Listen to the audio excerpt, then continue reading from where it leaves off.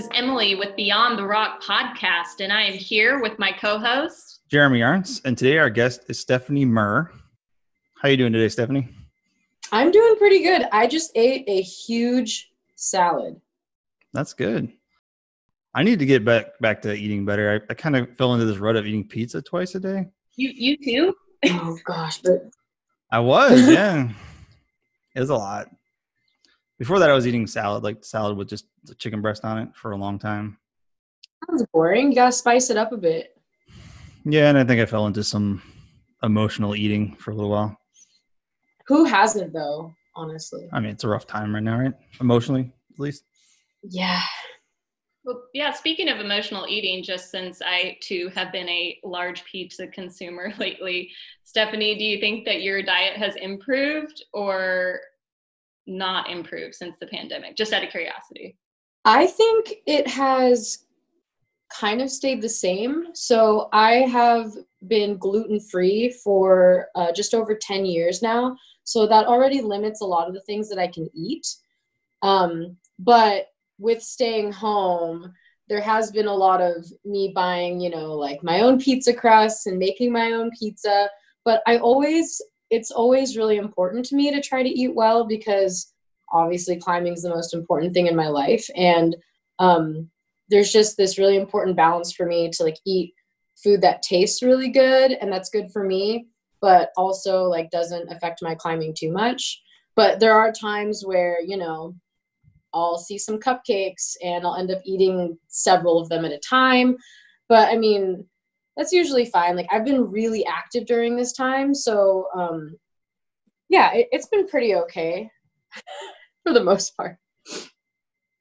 So besides doing live Instagram chats with me, what have you been doing during quarantine? I've been training a lot. I have a really great hangboard set up. It faces my toilet. It's pretty cool. But while I'm hanging, if I actually just turn my head to the right, I can see the TV in my bedroom. So I've been hangboarding while watching a lot of anime. I'm rewatching a lot of my favorite animes right now. Trying to get into some new stuff. I've also been listening to a lot of audiobooks. So I just finished the Alone on the Wall book by Alex Honnold and The Push by Tommy Caldwell, which are both really good. And then some true crime novels. I've been getting out and walking as much as possible just because I can't stay in these four walls for too long. And I have a pretty good space around this area where I can walk and just do laps, and there's some nice parks. So it's been pretty all right. Very cool. And I saw that you are you doing home wall setting now? What was that about? Oh yeah. So one of my homies who climbs at the gym I work at, Climb Tacoma, he built a little home wall and it's pretty steep. I think it's 60 degrees of overhang. And that's not the angle I would choose for a home wall, to be honest. But I was like, hey, whatever. And he got a huge pack of holds from Atomic. And he was like, hey, come set my wall and I'll give you $100 and some cider. And I was like, yeah, absolutely. So I went over there 2 days ago and I just did a little 4 to 5 hour setting session. And I think I set 7 routes. Very cool. And you got to climb. I did get to climb. Oh man, there's some cool stuff there. It felt really good to exercise that route setting muscle because as a route setter, I spend a lot of time thinking about routes. I could force this move with these holds on this angle and stuff like that. So I got to actually do that and not just think about it and fantasize about it. That's awesome. Yeah, I'm on step 75 of 200 to be getting to the point of being able to build my home wall, but I'm still paranoid about setting it. I may disagree. I think you may just be a bit of a perfectionist, my friend. Well, I still have a lot more garage cleaning to do, I guess is my point. There's a lot of junk in my garage. So my recommendation is don't expand to fill your entire living space, and constantly get rid of stuff. We fell into the trap of just put it in the garage, we'll deal with it later. Yeah, that could be a dangerous trap. Marie Kondo's book, The Magical Art of Tidying Up. I can't watch the Netflix special because everyone wants to watch it. But the book is actually a really nice, easy read, and it makes you realize how much we hold on to the things that don't play a good role in our life. We literally, so I have a Jeep Renegade, so it's a small like crossover SUV. We literally filled up the entire back of it with the seats folded down, and just went to Goodwill today. So, and we still have a lot more stuff to go. Your Goodwill is open? I was just going to ask that. Yep, the drive-through drop-off is. Yeah, and actually you can go in with a mask. They were turning away people who didn't have masks on. But what about if they didn't have a mask when they put all that together? Yeah. I don't know.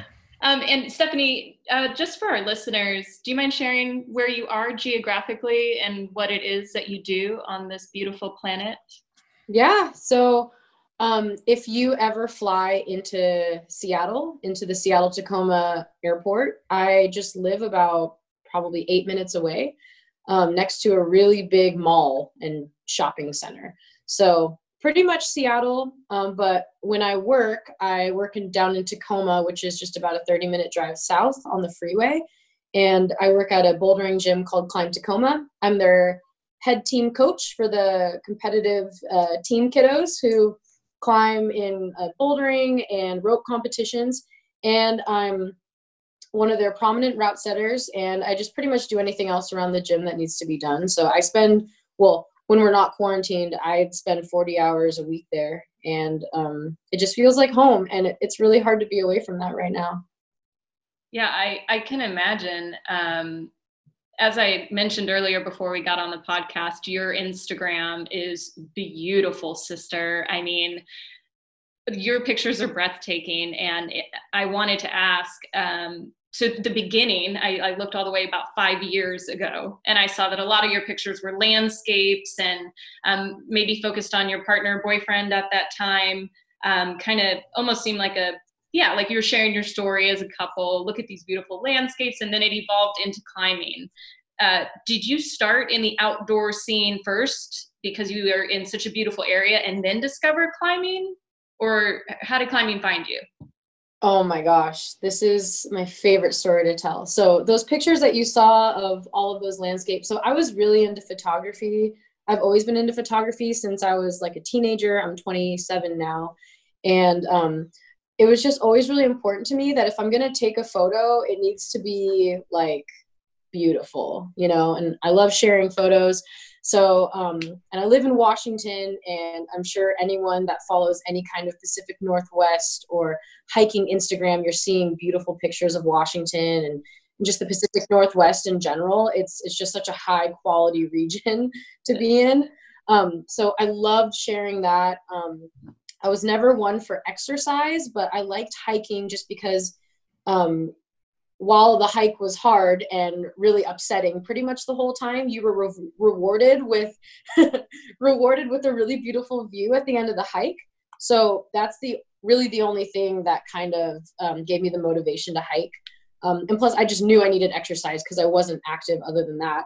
And then when I went to college, in this tiny town in the middle of the state, I saw that there was a rock climbing wall in our rec center. And I was like, that's cool, but I'm too much of a pansy to go there by myself and try it. But I always was interested.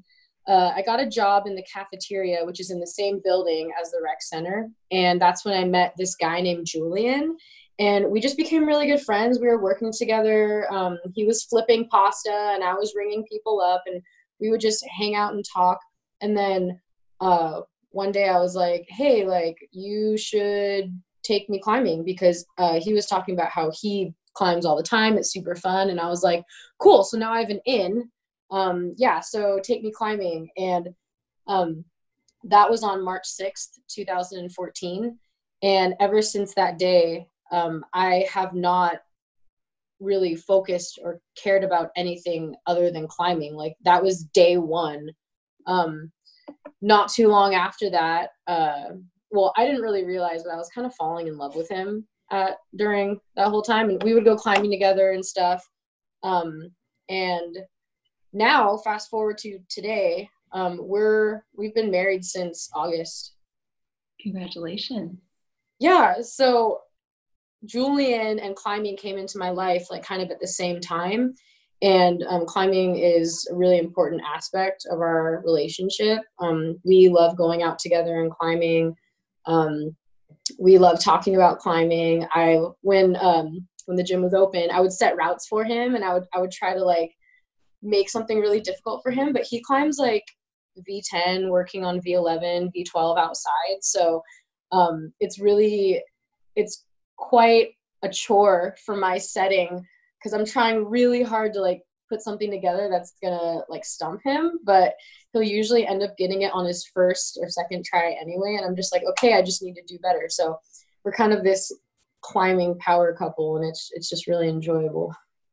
Hell yeah. How fortunate are you to find the love of your life twice in the same moment? Yeah, it was I can only describe like it was from God. Like, I don't know how else to describe it. Right on, sister. Awesome. Let's go back to setting. Yeah, I have a lot of questions about setting too, but Jay, you can. I have a new appreciation for gyms. I just had to buy some holds, and I got like 50 holds, and it was $285, which is actually a good deal on holds, but for brand new, yeah.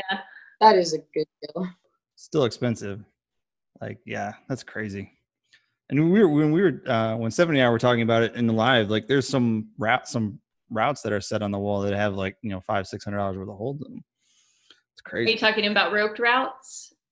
Roped or bouldering even. Like there's some of those like like the fiberglass scoops that are, $100 a piece or $150 a piece. So Stephanie, can I ask, because I'm absolutely not a route setter. I've tried. We recently got a wall from Brewer Fitness. They have these walls that are easy to put together. How do you get inspiration to set routes? Is it the style that you climb, or is it the shape of the wall that you're setting? Like, how does it come to you? Well, coming from a like commercial route setter for a gym, my first question that I ask is, what do I need to set right now? So if I have a blank wall in front of me, usually what we end up doing is we end up setting the hardest routes that will be on that wall first. And then we fill in with easier routes as we go. And then we put up like the V1, V0s completely last, because they're not super inspiring to set. Usually a V0 is like a jug ladder. So we kind of just pepper those in wherever there's space. But for those more complicated and tougher routes, I really just want to have all of my options available to me. So usually I'll just be like, all right, my first route of the day, I'm going to try to set like a V8. So depending on the angle of the wall, if the angle of the wall is overhanging, I can get some holds that are like fairly positive and then some that are fairly bad. If the wall is straight up and down, I'm probably going to be grabbing some really trash holds, like a lot of slopers and crimps.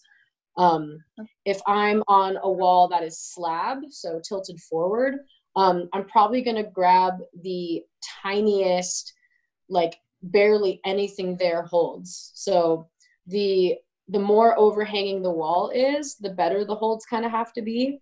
And the less steep the wall is, just the more trash, like how can someone even hold on to that kind of holds that they have to be. And usually whatever holds are available to me, those are the ones that are going to inspire certain movement. So the way that we set one wall every week, and there's 9 walls in the gym.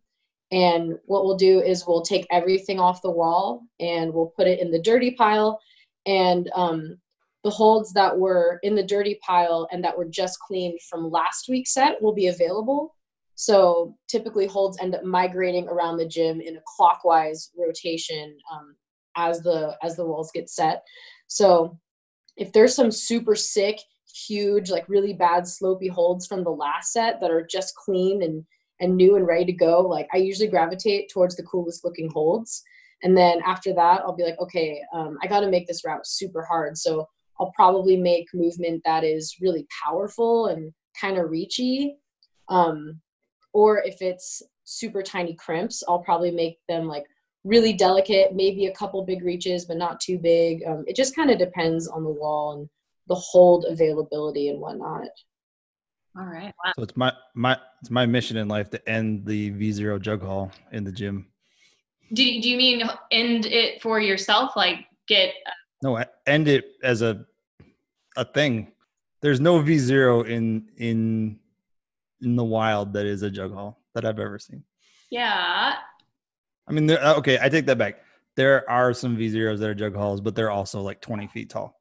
So yeah.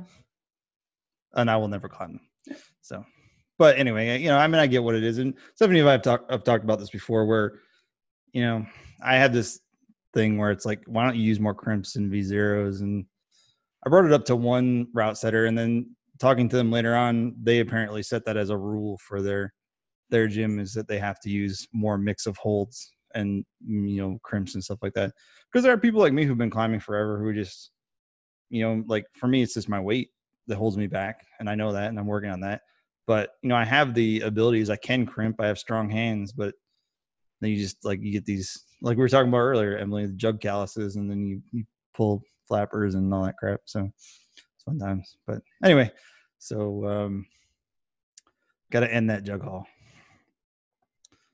But then it gets in the whole thing like, okay, well, what is a V0 in the gym? A lot of people say it's a 5.5, whereas outside a V0 is a 5.9, 5.10. I wouldn't say 5.9 or 5.10 for V0. Like I've pulled on and stepped on some really small holds in 5.9s, and I don't know if that's just like Washington 5.9s, but I mean, we would love to have you. Come to Austin. I would love. Yeah. Take you to McKinney Falls, and we can talk about what. Yeah, show me around. That'd be so great. Well, please put us on your list for sure. But one of my burning questions for you, as is with many, or as are, I don't know if that sentence is correct. Anyways, one of the questions I wanted to ask you in the outdoors, can you tell us one of your scariest moments, whether it's been on the rope or on a boulder problem? Like, when was that moment either that you thought, oh shit, like I might die, or like I may go home in a wheelchair? Have you ever had any of those?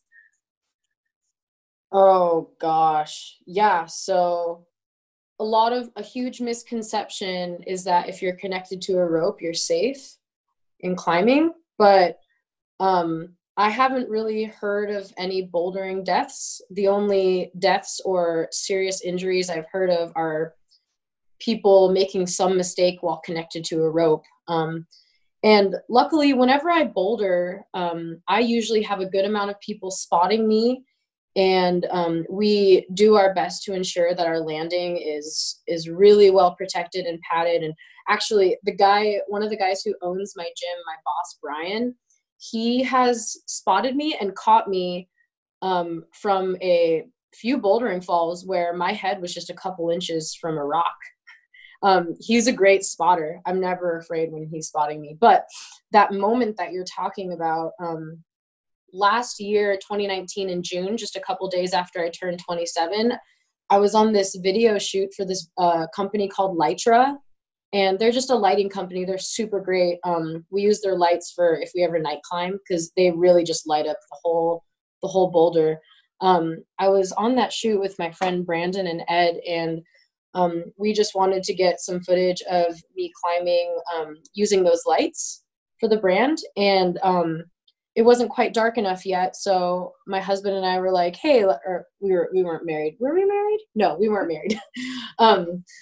We were just like, yeah, we're just gonna do some climbing while we wait for the sun to go down. So we were climbing, and on my first climb, I was climbing this like pretty tough route. It wasn't really all that bad. Some really cool moves.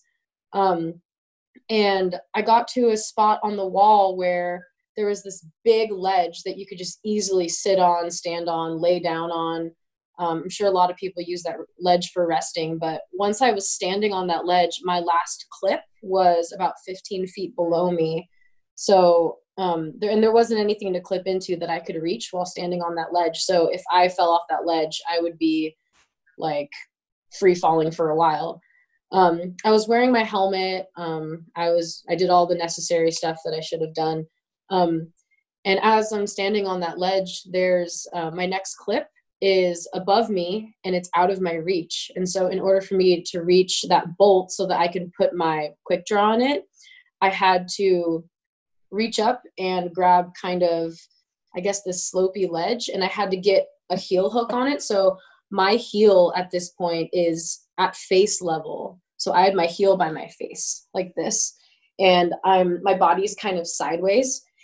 And I felt kind of good, but when I was getting ready to take one hand off the rock to grab my quick draw so that I could clip it in and clip my rope, my heel blew.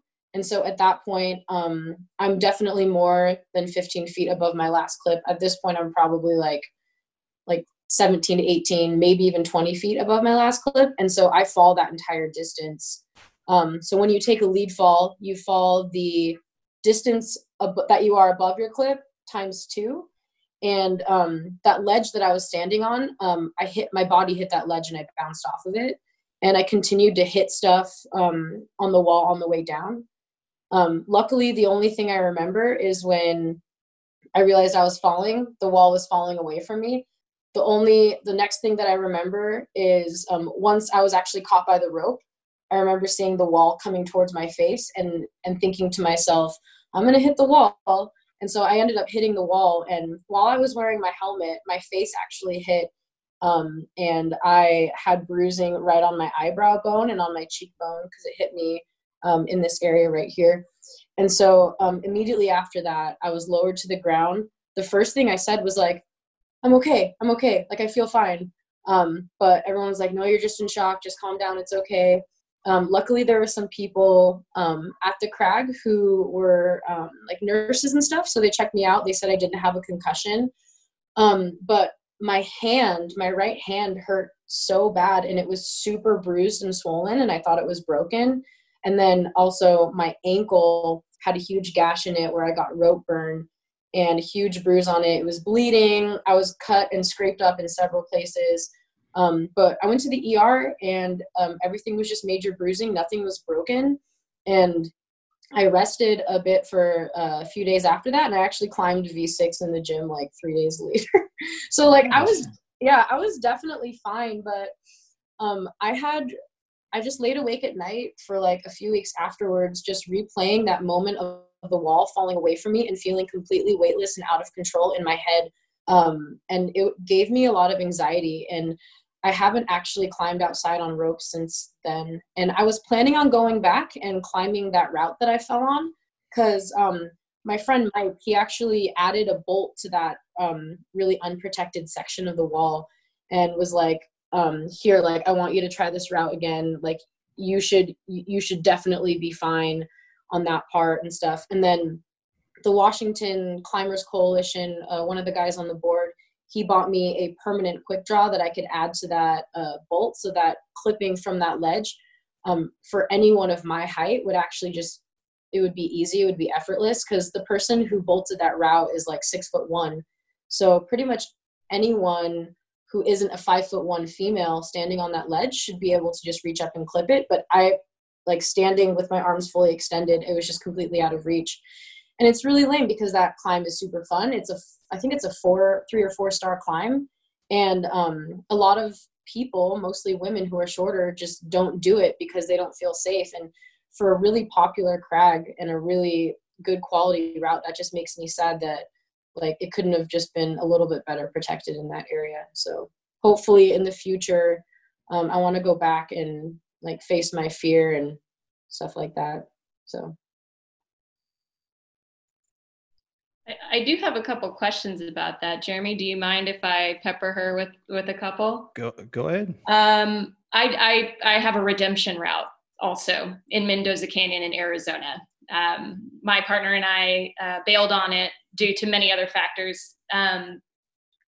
You said that you want to, but you don't seem 100% sure. Since it is now more well protected, what do you think is going to push you in either direction? Is it going to be time, or is it going to be maybe getting your first climb outside over with, so that will be your second or third climb? What do you think that factor will be?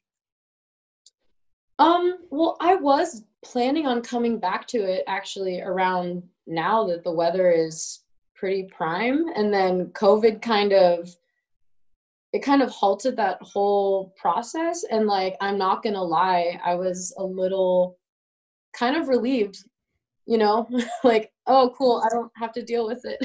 I do know. And in regards to that anxiety, did you do breath work, or what kind of things did you do at home? It almost seems like you had some PTSD, which is completely understandable. That was a very traumatic accident.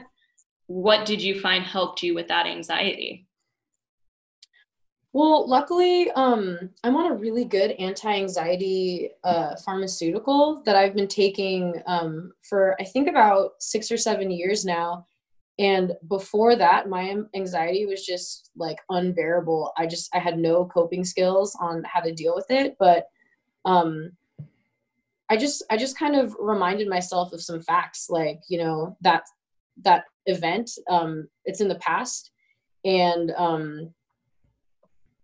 like, all I can do is move forward from it. And I was really patient with myself just to like kind of mentally process it and heal from it. I also went back to the rope gym in my area, and I did a bunch of top rope, and I kind of hung out at the top of the wall for a while just to kind of sit there and just be aware, like, looking at my harness, looking at my gear, looking at the wall anchor, and just being like, right now, I am in a low risk situation right now, and just getting comfortable in that. And then I ended up leading one route in their lead area, which is about 45 feet tall, and just like a 10A, something that's like in my way below my comfort zone.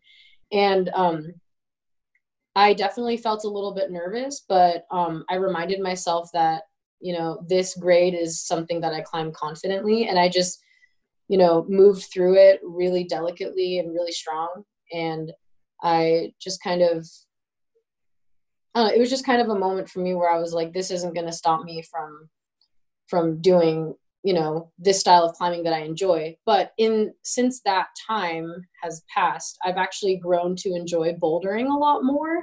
And I've actually gotten a lot stronger in bouldering since I've really focused on it.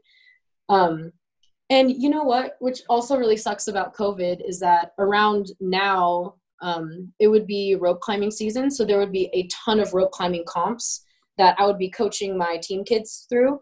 And then after those kid comps, there's always adult comps right after. And it's always been something that I do, is I always participate in those comps. So I would coach in the morning with the kiddos, and then I would do the adult comp in the evening. And I was planning on doing absolutely all of them. And I felt like that was really going to get me ready for, redoing that route and just getting more comfortable with rope climbing. But that whole thing, that whole plan, that whole goal was taken away from me with this whole COVID thing. So I just have to be more intentional when the restrictions let up, and I'm definitely going to get back into the rope gym and just do what I need to do. But yeah. Well, so what I'm hearing you say is that with anxiety, it can sometimes be a hodgepodge of things to contribute to somebody battling it. For sure. And that's definitely true. Now, I have one last question in regards to your previous answer, and then I promise, Jeremy, I'll stop hogging her. I could talk to you all day, Bethany. So you mentioned that when you were on that ledge, that many people 5'1", especially women, probably wouldn't have gone for the move that you went to before that bolt was put in. Now, when you said that, I personally feel that women seem to weigh out risk and reward a little bit more, or a lot more, than men do. Do you agree with that? And is that why you mentioned it specifically? Yeah. Well, when I was down on the ground and I was getting checked out by some of those nurses that were down there, one of the ladies told me that. She said, I climb on this wall all the time. I will never touch that route because of that specific spot. And if I would have known that going into that route, like beforehand, to be honest, I might have chosen a different route. I had never climbed that route before. Or I probably would have down climbed or just fallen on that last draw and just got lowered to the ground. But I was kind of in this mindset of like what I like to call big dick energy. And I was just like, man, this is nothing. Like I do heel hooks above my head all the time. Like I totally got this. Like this is going to be so sick when I send it. Like I didn't think I was going to fall. Like I was super confident. And maybe like looking back, I'm thinking maybe I was a little bit too confident. And it's hard to say that I don't regret making that decision.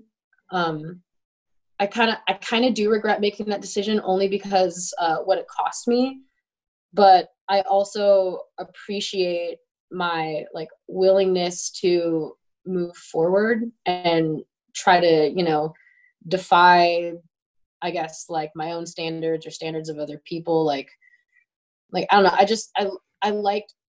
I like taking risks. I thought that risk wouldn't cost me, but it unfortunately did. So it's just something to learn from, for sure. And I know that from now on, when I do rope climbing, I will be calculating my risks a lot more and I'm putting a lot more thought into them. Sure, understandably so. Thank you for that. Yeah. I feel that. I consider my climbing career before I broke my ankle and then after I broke my ankle.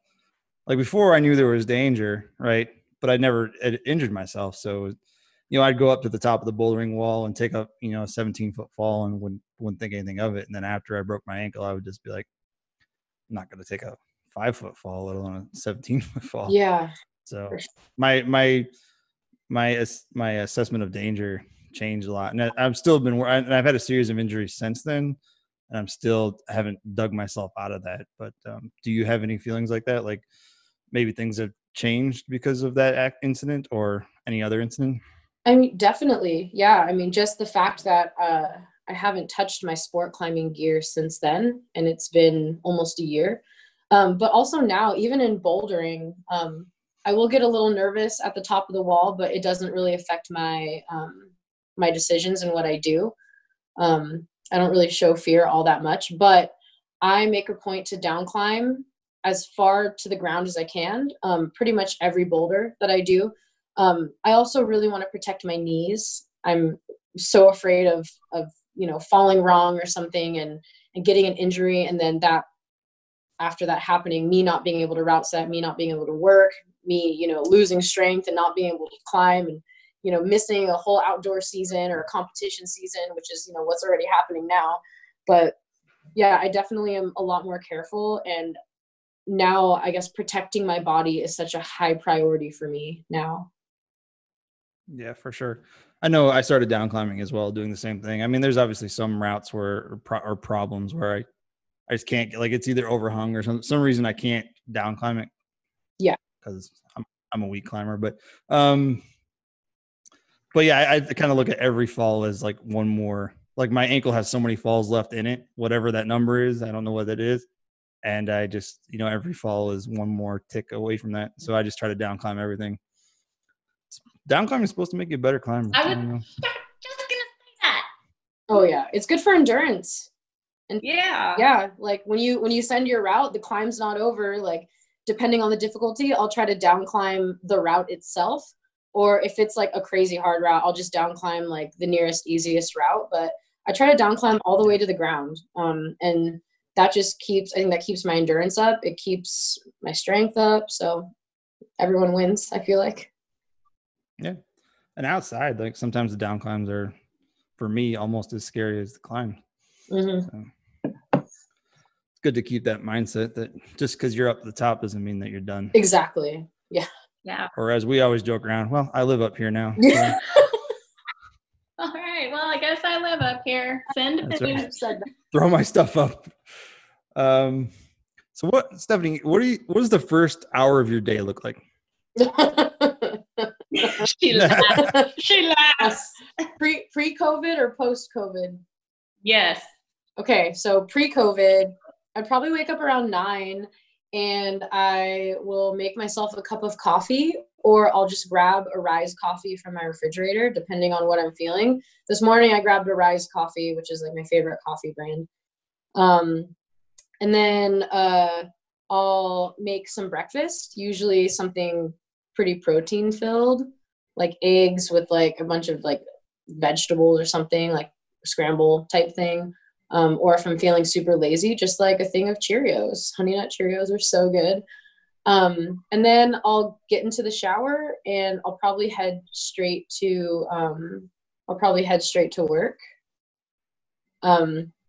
That's pretty much, yeah, I mean, and here's something that like you need to know. It's very important. I don't wake up early. It's not something that I like to do. During post-COVID times, I've been waking up. Well, today I woke up at like 11:30. So good thing we scheduled this podcast to be recorded later. Yeah, that's why I was like, yeah, like anytime in the afternoon. Yeah. But sometimes I'll wake up at 9, but usually if I wake up in those earlier times, like before 10, the first hour of my day will be spent with me laying in bed, probably, you know, doing some unhealthy scrolling through Instagram or Reddit or playing Words with Friends or, you know, something like that. I don't know. Mornings aren't super great. I love late mornings, so I'll just usually hang out. But if I'm feeling super like, ooh, like, you know, let's get stuff done, I'll wake up, make myself some coffee, and I'll just try to tidy up or do any kind of chores around my apartment as I can, because I love keeping things clean. My apartment has been so clean this whole time. Like, it's been so perfect. And it feels really good to like wake up and walk through the house and have things just kind of be in order. So I guess I have another question. What does the work day for a route setter look like? Well, for me, route setting happens on Mondays.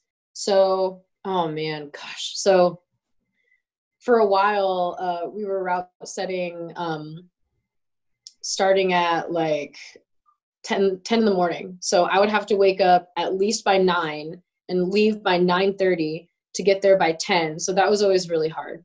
That was really difficult, but I love route setting enough that I will wake up early. And then there's been times where we've kind of relaxed that, because we actually, semi-recently, we started opening the gym 2 hours earlier. So yeah. But yeah, get there. What time does the gym open? We used to be noon and now we're 10. Okay. Which I don't. So the gym I used to climb at opened at 6 every morning. Yeah, I'm not sure how that's possible. Someone working the front desk. People like me really like that, Stephanie. I'm sure that I used to go on Fridays. No, it's nice. You know, a lot of people, especially like successful people, are always talking about super early mornings. And yeah. I've always been a morning person, but I don't think that you have to have those uber early mornings to be successful. So thank you for speaking to the statistics. Yeah, yeah, exactly. And I know that there's people that would appreciate it, but my boss and I, Brian, we're not early morning people. So 10 a.m. is like, I think, kind of the end of, or the beginning of the comfort zone for us. But yeah, I'd get there at around 10 a.m. and figure out which wall we're setting, and we'd walk up to the wall, we get all of our equipment out, and first thing we do is we strip the wall. So we do our little stripping sesh, which we always joke about, like, you know, ooh, stripping. But yeah, we take all the holds and all the volumes off the wall. That can take anywhere from like 40 to an hour and 20 minutes, depending on what happens. If it's a smaller wall, it should be pretty chill, but usually what ends up lengthening the process is if we have any spinners. So if you cross thread a bolt into a T-nut, you either have to put vice grips on one end behind the wall and have someone crank it out in the front of the wall, or you have to cut it off with a Sawzall. So yeah, that can take a while. Sometimes we'll have 0 spinners and it'll just be the most incredible experience. It'll be really quick. We'll be done in like 40 minutes. We'll be so happy, get to setting. But Sometimes we'll have like 5 spinners, and then it's just really exhausting because I'm sitting there at the front of the wall cranking super hard, and I'm like sweating on my hairline, and it's just great. But after we get all the spinners out and we strip everything, we go in the back and we choose our holds. So like I said, I always start with the hardest routes. So if I want to set something that's like V8, V6 to V8, or V9, V10, depending on the angle of the wall, I'll choose the holds that I think are going to be the most appropriate for that particular grade, and I'll set that. Usually after I set the hardest route, because there's usually 2 of us setting, so we'll both be setting a really hard route. The next route that we both move on to is probably more like V5, V6, V7, and I'll choose, some probably better feeling holds for that. And then after that, we'll move on to V4, V5, and then after that, V2, V3, and then once we feel like we have a good amount of, moderate to hard routes, we'll just pepper in probably 2 or 3 V0, V1s. And then we vacuum and we wheel all of our stuff out. We don't really forerun all that much. If we do forerun, it's usually us like just putting on our shoes and testing to see if a move works. After that, we'll open the wall to people, and I'll kind of hang out for a bit and I'll watch people climb. And I'll be like, hey, try this one, and I'll see how they climb it. If anything spins or anything, I just quickly zip in a set screw. If someone's able to break the beta on a route and I'm just like, absolutely not, like I will not be having this, I'll tweak it, I'll change out a hold or something. And then usually by Wednesday, the routes as they are, like that's how they stay. I won't really tweak anything after a Wednesday. Yeah, that's pretty much how a setting goes. It's a pretty quick process. I know some gyms will take several hours of stripping and then setting and then forerunning with all different people doing all the different steps, but it's just 2 of us and we spend about 5 hours doing the whole process.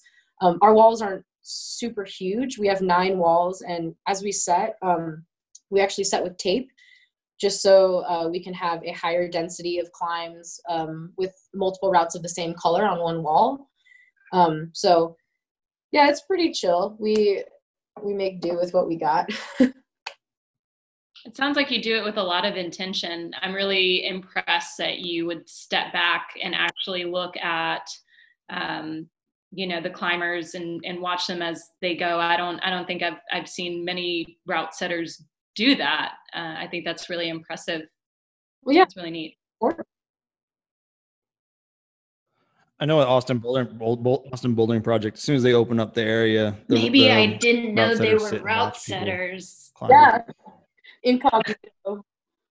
Incognito. Well, I'm always looking at the ropes and socializing, so I probably shouldn't speak on it. Oh, well. Oh, I wasn't talking about I was gym talking about looking at the ropes at Austin Bouldering Project.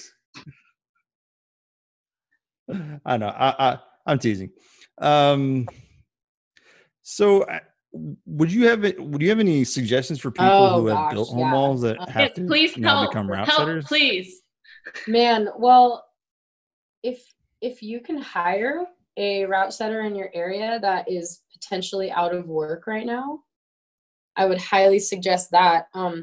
During my setting session with my friend Austin at his little home wall that he has in his yard, I was thoroughly explaining everything that I was doing, just so, because my intention was to give him some routes, but I also wanted to leave him with enough information and guidance so that he could set some of his own routes. So I kind of just walked him through some fundamentals, but I think it's really important to ensure that you have all the right equipment. First of all, it's important to have screws. Holds can spin, and in order to make them not spin, like you want to have a set screw. Like there's times where, depending on the shape of the hold, like if you have a hold that's really long like this, if you don't have a screw in it, if you're pulling on the outside edge of it, it'll probably spin no matter how tight you zip it down. And it's just best practice to have a set screw.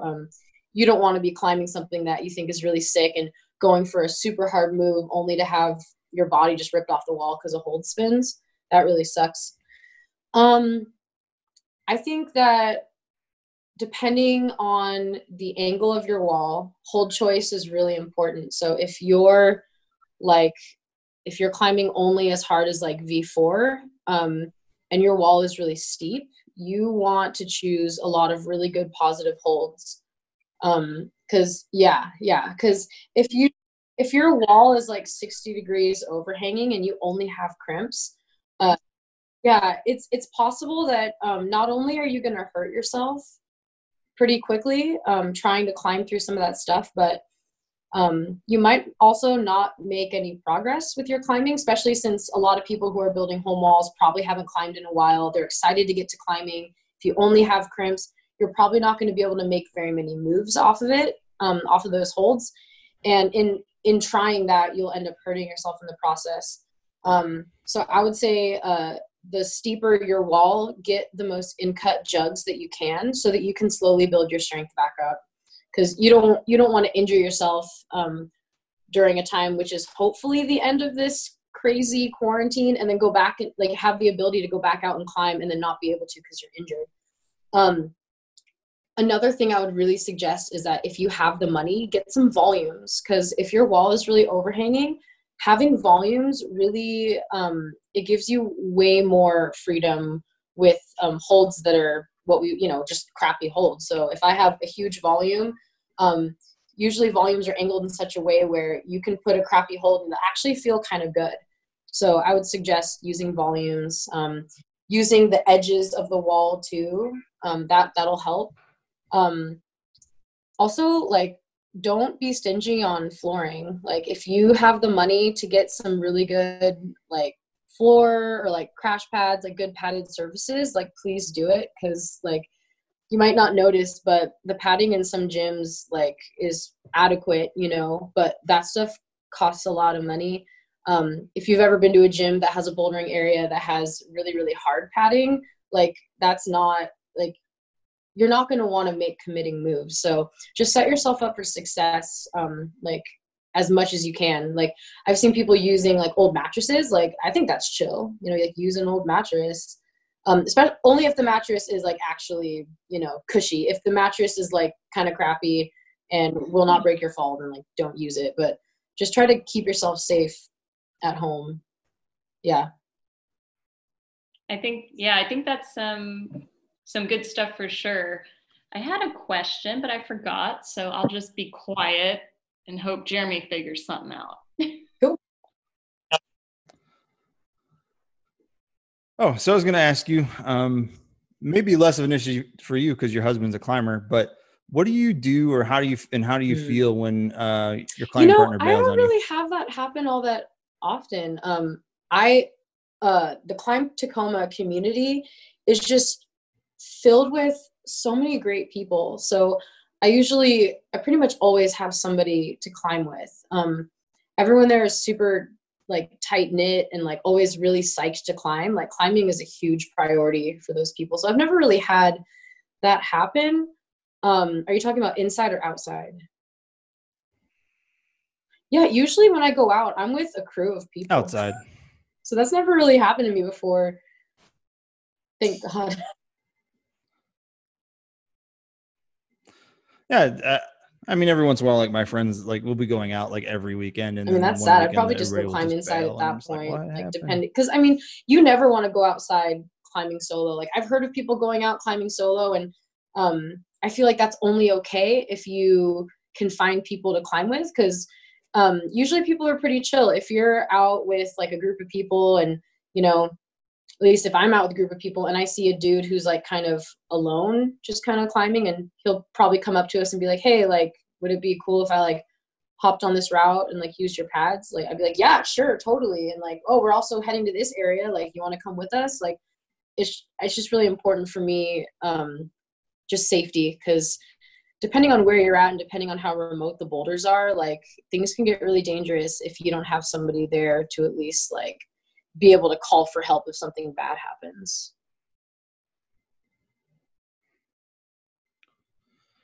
Yeah, for sure. I have some friends that boulder solo, and I'm like, no, I've already had a traumatic head injury. I don't need another one. And I've already broken an ankle. So two things that could easily happen while I bouldering heard that. alone. Have you ever, Stephanie, witnessed any kind of horrific accident that somebody's had in the gym? I witnessed a compound ankle fracture, bone out of the skin. It was pretty horrific, shut down the gym for a little bit, but we handled it really well. Have you experienced that? Not firsthand, no. The only things that I've seen are like twisted ankles. There was a young girl competitor at our last comp who just got super lightheaded and like was kind of on the verge of passing out for a really long time. So we drug her into the office where we have this nice little couch, and I just laid her on the couch and I was like, just stay there, like drink some water, blah, blah, blah. Nothing too horrific. I've heard of really bad things that have happened in gyms in my area, like some guy who had climbed before and used to be a member at this particular gym put on a rental harness backwards, and he clipped himself into the auto belay, but not on anything on the harness that is like load bearing. It's just on like an elastic, one of the things that holds the leg loops to the waist loop. And he climbed to the top of a 45-foot wall and then let go and tried to let the auto belay do its thing, but that thing just ripped off and broke, and he fell, and as far as I know, he's paralyzed. Oh my. Oh man. Yeah.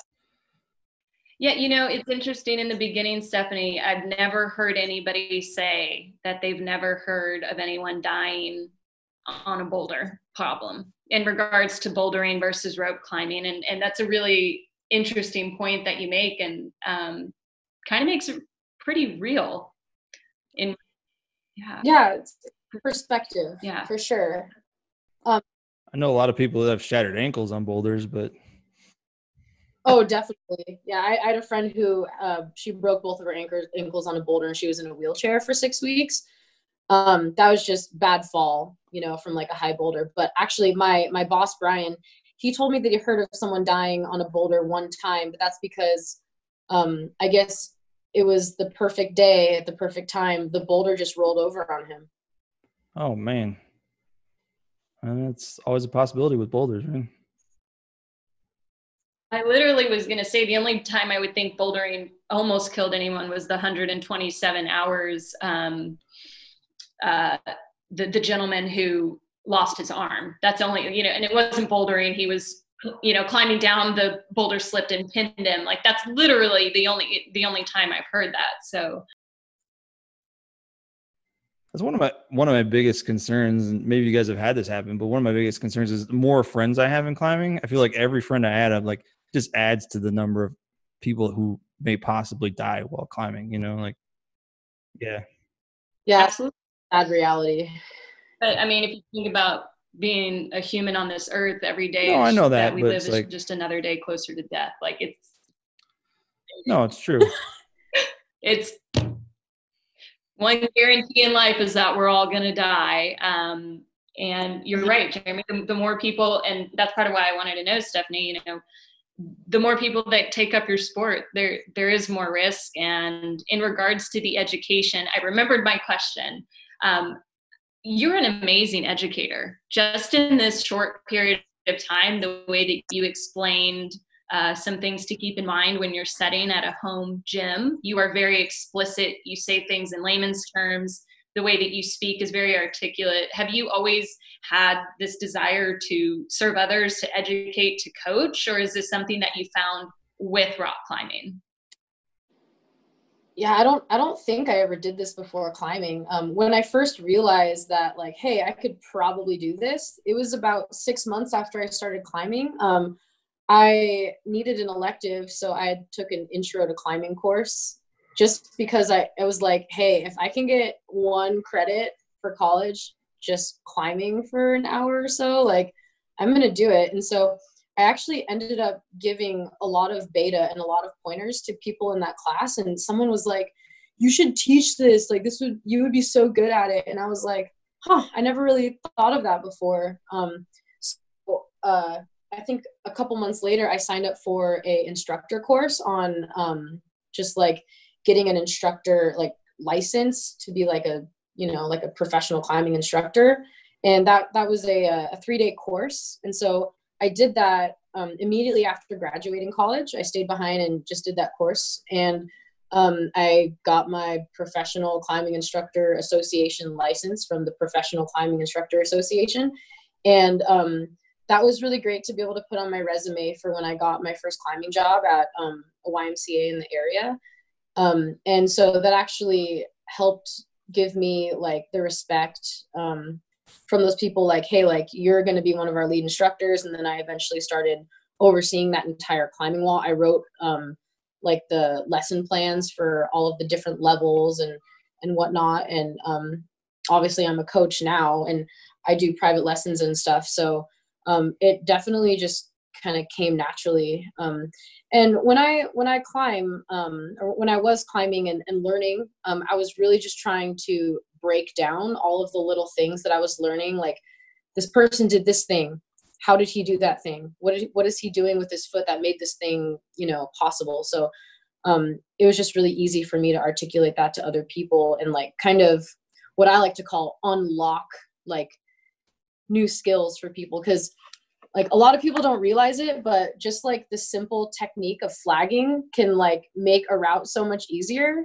And a lot of people, that's not really intuitive for a lot of people. So once you show people like, hey, this is what flagging is, like, do this move without flagging. Okay, now do this move with flagging. Like, see how much less effort you use to do that. And they're just like, and it's like unlocking a key in their brain. So that's just my job, is to give the people the information so that they can go, climb and do what they need to do and not have to rely on me, so. Well, and what does that do for you personally when you see that person unlock it and you see like power within them that they didn't know they have? Like, what does that give you in return?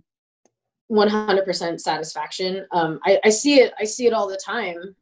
There's a lot of people that will come into our gym who are new climbers. Sometimes I help out with the non-competitive team kids classes, and seeing those kids just like, because they're crazy strong, but they just don't know how to use their body in like the most efficient ways. So when I just give them like the tiniest little technique tweak, and then they send their project right then and there, and they're just so excited, and then they go on like to very quickly start improving. And then it's just mind blowing. Like, I have this kid on my climbing team named Jared, and he started climbing in July of 2019. And by like January of 2020, he was already climbing like V6. And he's 11. And like, yeah, he's really naturally strong, but he also has some of the best heel hooking and toe hooking technique I've ever seen in a young person. So as you're talking about home wall sitting, just made me realize that I don't think I've ever seen like a YouTube video on like home wall sitting. It might be something, if you have the opportunity to make one, it might be something interesting to do.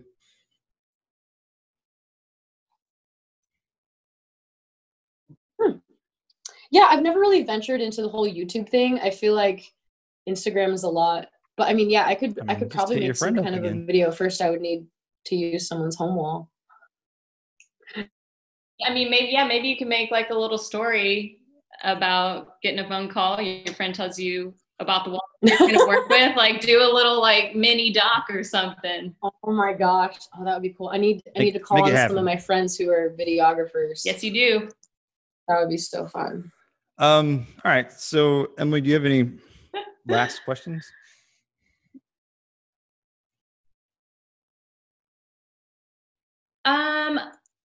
Honestly, I've just really enjoyed talking to you, Stephanie. I feel like I could talk to you for a very long time. I really hope that I get to actually like meet you sometime, especially I run a group called the Texas Lady Crushers, and having somebody like you as somebody that we would pay to come and teach technical skills, like, you're exactly what I'm looking for. And my whole plan for the 2020 Texas Lady Crushers got completely thrown to shit. We had our first retreat at Waco Tanks, and it was amazing. And I cook for a living, or I did. Everything's just gone crazy, right? But we had so much momentum, and then it just got stripped away. But that's for another day. I'm always open to travel or to teach or to, whatever, especially if I'm going to go somewhere I've never been before. Yeah. Yeah, I'm so open to any of that. So just when things calm down, you just let me know and I'll put together like whatever needs to happen. I would love to go to Texas. That'd be so cool. No, for sure. Texas is definitely here for you. Jeremy can take care of the bouldering tour. Yeah. And I can take you at the ropes. And yeah, I guess what we like to do at the end of the podcast is not a guess, it's a fact, is we like to give a shout out to something that we are promoting or somebody that we want to share with everybody.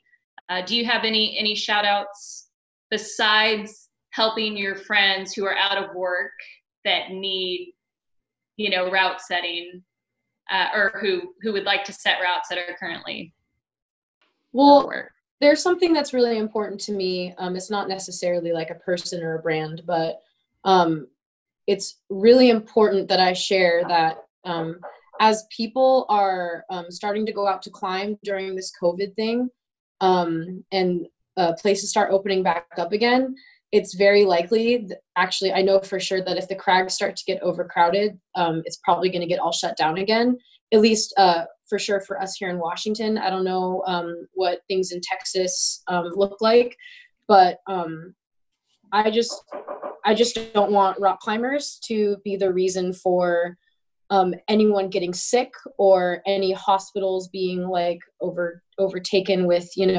anything like that. I don't want climbers to be the reason that resources in small towns are being depleted.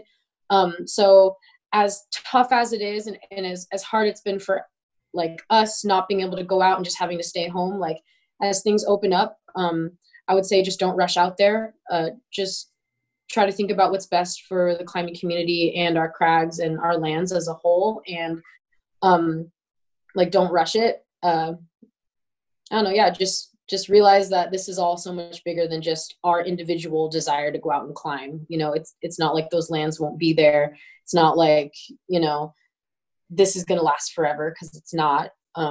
This will all be in the past at some point. And as hard as it is now, it doesn't seem like there's an end to it, but we just got to get through it. And yeah, just be positive. For sure. Jeremy, do you have any last questions or? I don't have any more questions, but my shout outs, I was going to say, check out Maggie Young on Instagram. She has a, one of her story, what do you call those, highlights? She has an easy DIY volume. If you want to build volumes for your home wall and you have some, a saw and some plywood, she has a no math trick for making volumes. It's pretty cool. And I'll put her link in the show notes. And then I was also going to say, there's a company called Quarantine Climbing, and they sent me a volume and 10 wooden holds. I saw that. They look so sick. They are sick, and they're only selling them for I think they're on sale right now for $65. Otherwise, they're $75, which for 10 holds and a volume is super cheap. So that's what I have for sure. Right on. Well, shout out is going to be for myself.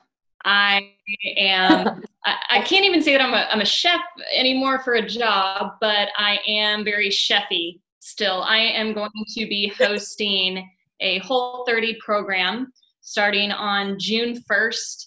It is not a diet. It's just going to be a 30-day commitment to a healthier version of eating, but also a healthier version of living. So I'm going to be discussing meditation techniques, breathing techniques. There's going to be a podcast that you're going to need to follow. I'm going to do live videos as well as Q&As. And this is the first time that I am plugging it. I haven't even shared with the public that I'm going to be doing this. But the reason why I chose the date of June 1st is because I feel that when you commit to anything, having a start date ahead of time is good so that you can work out mentally, emotionally, and generally, what your level of commitment is about to look like and how your life is going to change for, X amount of time. So haven't named it yet, but that's going to be coming on June 1st. And you can find it on my personal social media, Cook Climb Yoga, or the Texas Lady Crushers. Ooh. Yes. And yeah, thank you, Stephanie, so much for being with us today. Yeah, thank you for joining us. I actually have one thing that I do want to plug. I forgot. My friend Michaela, she makes these really awesome like mountain Pacific Northwest inspired like wood art things. Like I have these cute little mountain earrings. She's made like these crazy wooden like mountain things out of like reclaimed wood with like lights behind the mountains. Like her Instagram is _scratching the surface. And like she makes like earrings and like wall art and keychains and just like some of the craziest things. Like I've posted it on my stories. The last thing she made was this really cool like mountain shaped gear holding rack. So it just looks like a bunch of really cute mountains with hooks on it and like you hang your climbing gear on it. And she has an Etsy shop, so just check that out, I guess. I don't know, but that's so cool that you're a chef. Oh my gosh. I love food so much.